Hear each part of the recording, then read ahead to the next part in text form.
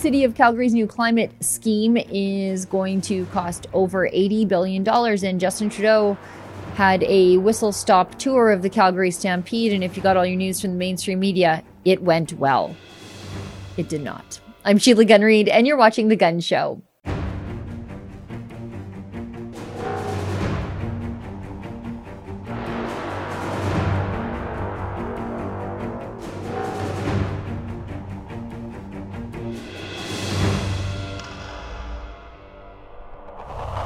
Calgary remains one of the most conservative places in the entire country, but you would never know it if you paid careful attention to municipal politics there. The new mayor, far left-wing, I guess I might call her a bit of an extremist as far as her politics go, Jyoti Gondik, has recently signed on to a climate scheme that's in excess of $80 billion. They're really giving the city of Ottawa a run for their money there. But do the people really want to pay for this nonsensical virtue signaling?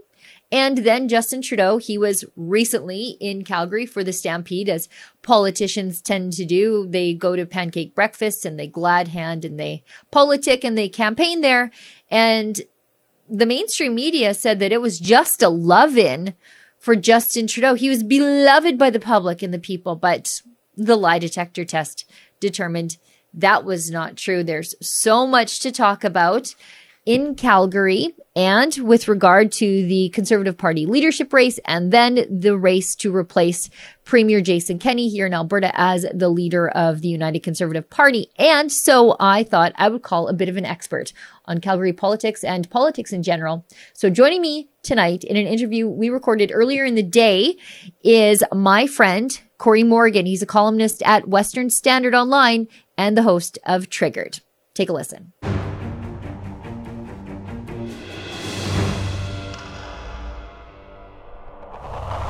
Joining me from the Western Standard offices in Calgary is my friend Corey Morgan. Corey, thanks for agreeing to come on the show. I know you're a very busy guy.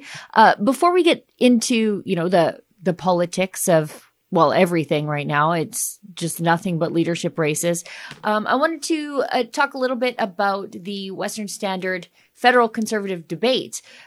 I think it was great in spite of itself. And I don't mean that, critically. I mean, it was canceled because he didn't have Pierre Poilievre coming. And then Leslyn Lewis didn't come.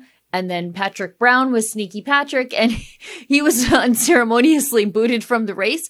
But I think in spite of all of that, with Derek pivoting to a fireside chat, I think it went off great. And I learned things about Jean Charest's position that left me saying, well, you know what? He's a red Tory, but he's right on that. What was the feedback that Western Standard got on the debate? Yeah, that was sort of a lot of it. It was hard for the people who'd signed up because we were constantly changing the format. But when you're working with something fluid, what can you do? It was a brilliant idea initially. We know they're all going to be in Calgary for Stampede. Heck, we can get them all in one spot and do a debate. But then when Poilievre was unavailable, we moved it by a day, and that made it, as you said, Leslie couldn't make it. And then with Brown being dumped, we had to change it because the debate with just 3 out of 5 candidates would have been pretty dull. So that was changed basically that morning into a fireside chat. We had no idea how well received it would be. But as you said, I think being able to get some extended answers, unpressured, from 3 of those candidates was good. And people also like the informal nature of it. There was only a couple of hundred people in the room. You could actually join them for cocktails afterwards. It was a different sort of event. So as you said, it was successful despite itself. And we learned a lot. Well, and I liked the fact that it was Western focused. So often, even when these things are held in Edmonton or Calgary, it feels like a space alien is asking the questions. And I guess in the case of Edmonton, that may or may not be true. But these were questions that I think Westerners cared about, and we don't often get that. So I really appreciate the Western Standard for bringing forward those Western concerns, because they pay a lot of lip service, the candidates, to Western issues. But a lot of times it seems surface and talking points. And I think Derek did a good job of drilling down on what they really think about those things.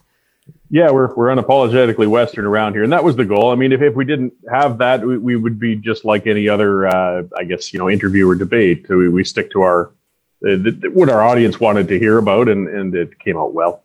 Now, I wanted to ask you about Pierre Poilievre skipping the debate, but he's been skipping these things. He's skipping scrums all over the place, and I'm having a difficult time reconciling the fact that he will go and speak to Jordan Peterson about the value of independent media and how he's going to defund the CBC. But when he has the opportunity to speak directly to independent media and the people who watch independent media and consume independent media, there's just tumbleweeds blowing past where he's normally standing. I get why he's doing it. He's the front runner and it's too risky. According to his hangers on, but I want to see where the rubber meets the road, and I'm just not seeing it right now. Yeah, it's been frustrating, and it's definitely strategic. When you're the perceived front runner, then it's sort of like nobody moves, nobody gets hurt, or they're ragging the puck. Right. Try and get to the end. Because you won't gain any support by going to these events, but you could step on your tongue and lose a bunch of support if you did something wrong. He did sit down with me actually the other day for an interview, and it was good. But again, it was very canned and cagey. It wasn't the Pierre Poilievre we know from Parliament who's throwing out those great one-liners and shots. It was all very careful answers, and it's frustrating. It's the campaign Poilievre, I guess you could say, and it leaves people wondering what he would be like, I guess, after the leadership comes in. I mean, he's still very popular, and I think he's still got all that Pierre Poilievre in him, but he's being very restrained in the later part of this campaign. Yeah, it's weird because if the concern is that Pierre Poilievre is going to step on his tongue, I've never seen it happen. Never once seen it happen. So why would it start now? I think these are opportunities for him to shine and show people that he's doing things differently, but he keeps just doing everything the same. Yeah, and I think it's advice probably from those around him. You get the Ottawa staffer crowd on the go, and eventually they knock you down. I mean, the rhetoric's changing. You can tell with the media used to be looking at him as a curiosity, but letting him go. And of course, it's already shifting to the old tried and true. Well, he's clearly dog whistling to the racists or the extremists or the insurrectionists or whatnot. And I guess they're trying to insulate themselves from that, but it won't work. They're going to attack him with that no matter what you do. Yeah, that's the thing. That's the thing. You're never going to turn those enemies into friends. And I'm sure his Venezuelan wife will be surprised to find out that he's a white supremacist, and probably his little children Venezuelan will be disappointed too. Yeah. Now I wanted to talk to you. You're in the heart of Stampede. Trudeau was in town the other day for Stampede, and if you got all your news from the mainstream media, it was just an absolute love fest. I think one of the headlines was that he was mobbed, throngs of supporters, which is an overused phrase you see in the mainstream media, but that's fake news. Why don't you break that down for us? Yeah, it was laughable. I mean, it's as I said the other day too. I don't knock the Liberals for doing it that way. Look, you don't want to have the Prime Minister show up and be surrounded by 1,000 angry, screaming Calgarians. It just doesn't make for good optics. So they snuck him in basically with no warning. The only person who knew was their lone member of Parliament out here, George Chahal, and one or maybe two handpicked media members who they knew would be friendly were tipped off to show up and cover this thing. And that one from the Canadian Press put out that article, with, Trudeau mobbed by adoring supporters or whatever it was.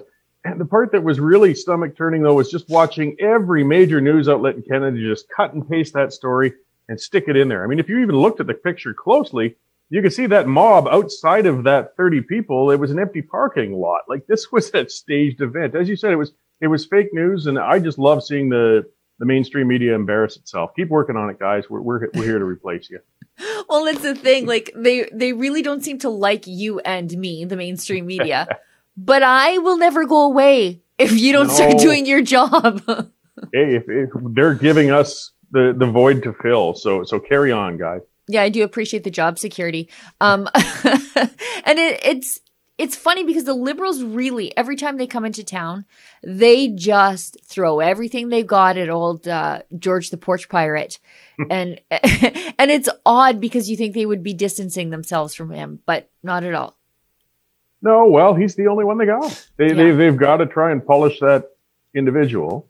And it's a liberal toehold in Calgary. So even if he's got such an embarrassing history, and unfortunately, voters and news watchers are myopic. You don't hear about that anymore. This was a liberal incumbent who got charged, for stealing mail. This is not a minor thing. And it's been forgotten by most outside of Calgary.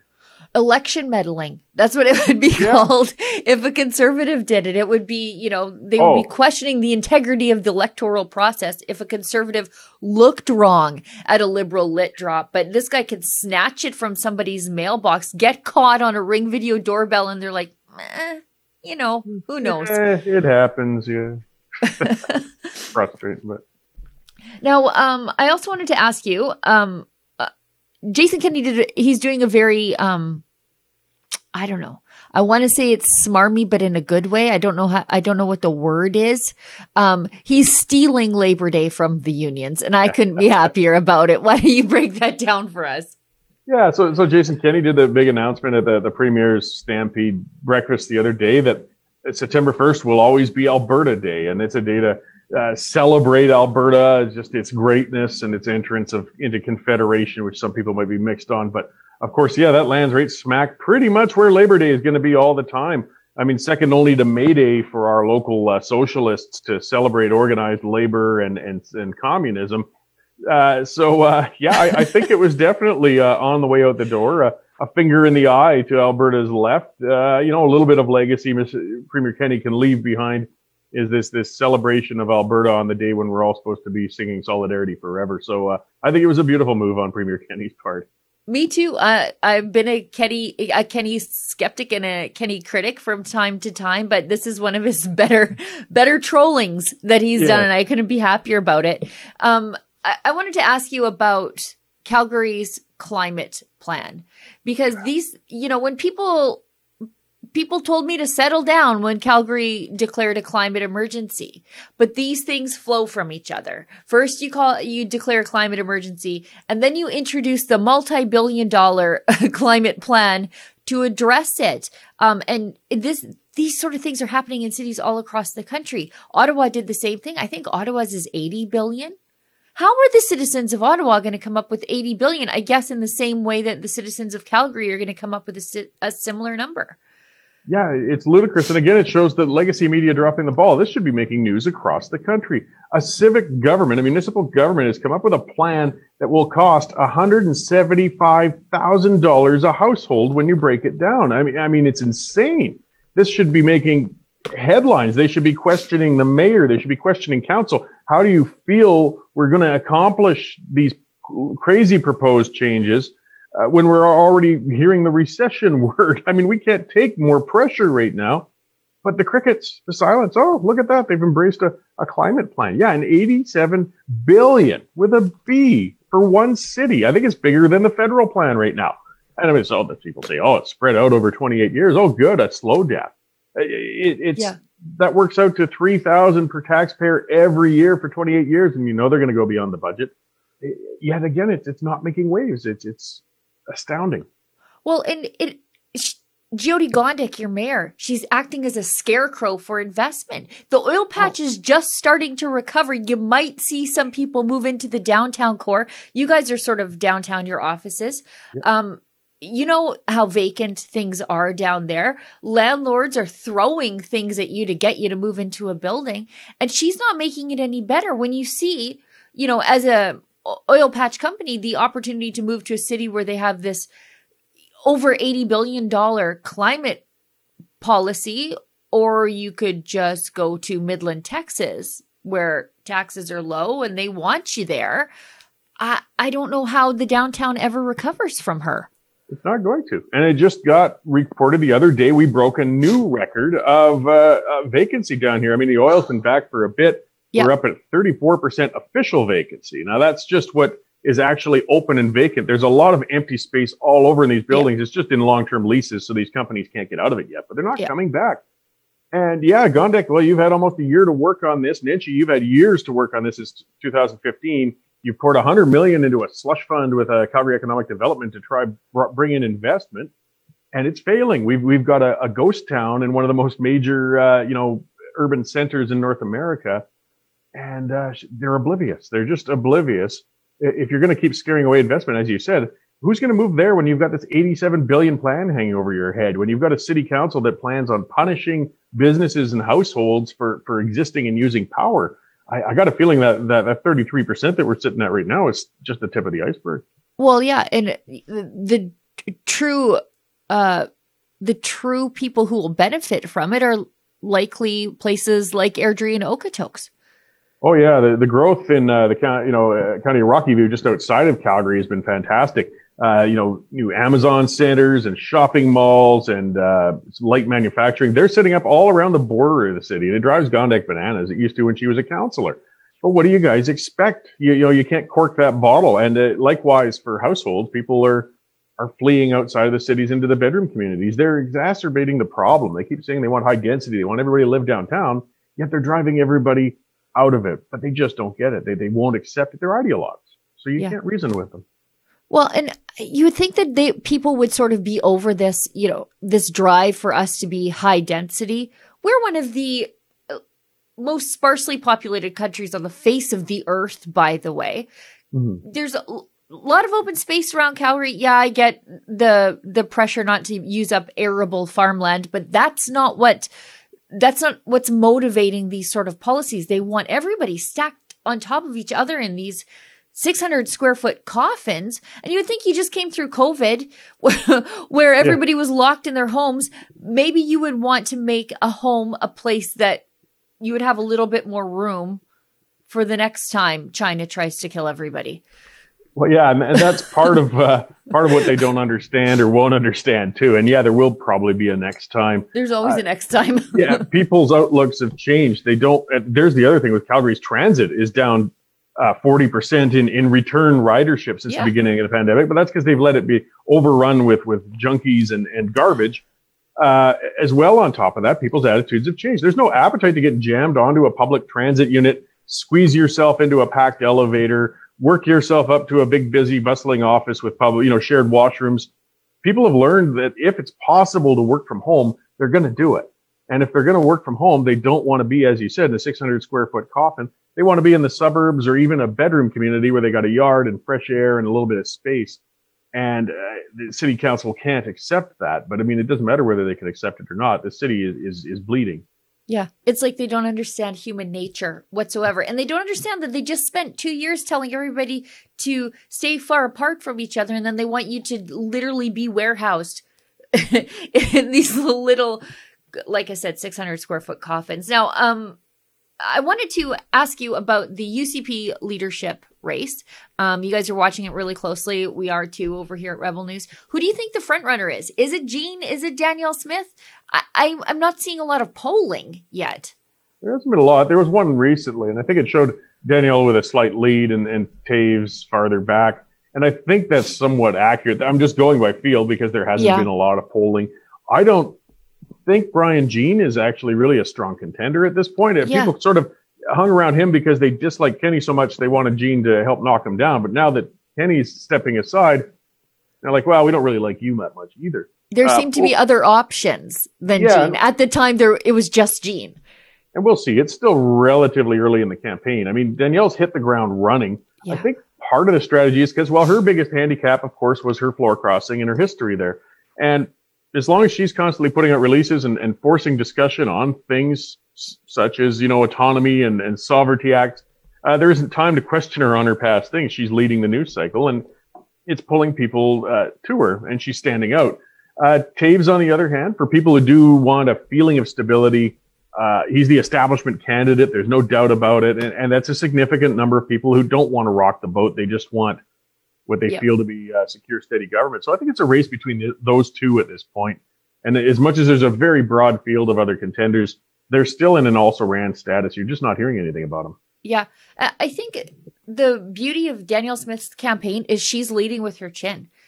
She doesn't do what we see a lot of politicians do when they have a past scandal and they say, well, I've already addressed that. I've already answered that question. She never says that. She takes all these questions about her past and continues to answer them and also apologize. She keeps admitting she was wrong. And I think she's reading the room well. in that she's looking at the things that probably cost Jason Kenney the leadership, probably knocked about 15% off. And that's the civil liberties. The people who care about civil liberties couldn't bring themselves to vote to keep him on the job. She's looking at that and saying, okay, that was a major issue for people. It's going to be a major issue for me. Yeah. And she's, I guess, gathering certain core groups of supporters and very motivated ones, like the people with the civil liberties over the pandemic lockdowns, as well with people who are, Western alienated individuals, whether they're looking for full independence or at least just chafing under Confederation. And I think it's very smart because when it comes to a membership-based race, these are people who will buy memberships and they will come out to vote, which is critical.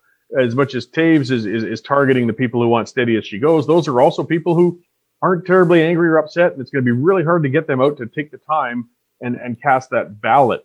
The worry is, will that translate into a winnable base of support if she becomes the leader of the party? Because then the general election is coming, and that gives a whole lot of wedges for Notley to start attacking. And she will. And as much, you can't underestimate that NDP. We certainly learned that lesson. So hopefully she doesn't come into a winning the battle and losing the war scenario, but we'll see as things unfold. Yeah, I think also Taves has, I guess in some circles, the stigma of being one of Jason Kenney's right-hand men.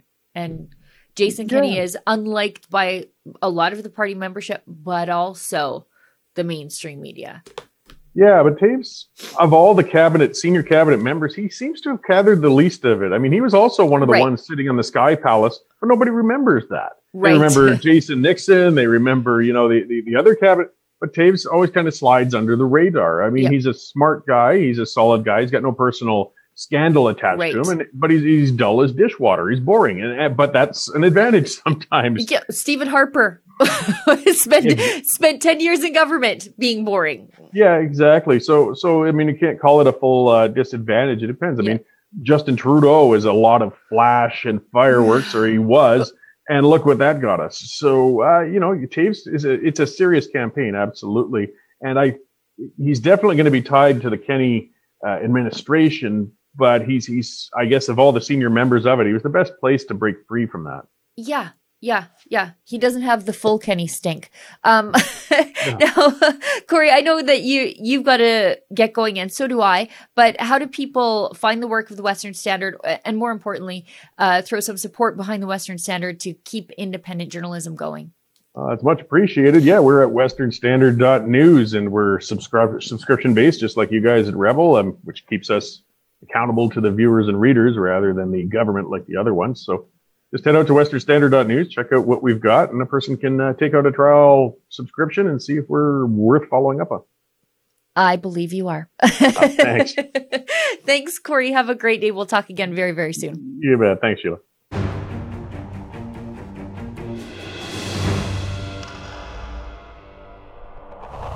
Well, this is the portion of the show wherein we actually welcome your viewer feedback, unlike the CBC and the mainstream media who just want your money, but they don't want to hear from you and they close their comment section. We leave our comment section wide open, including our email inboxes.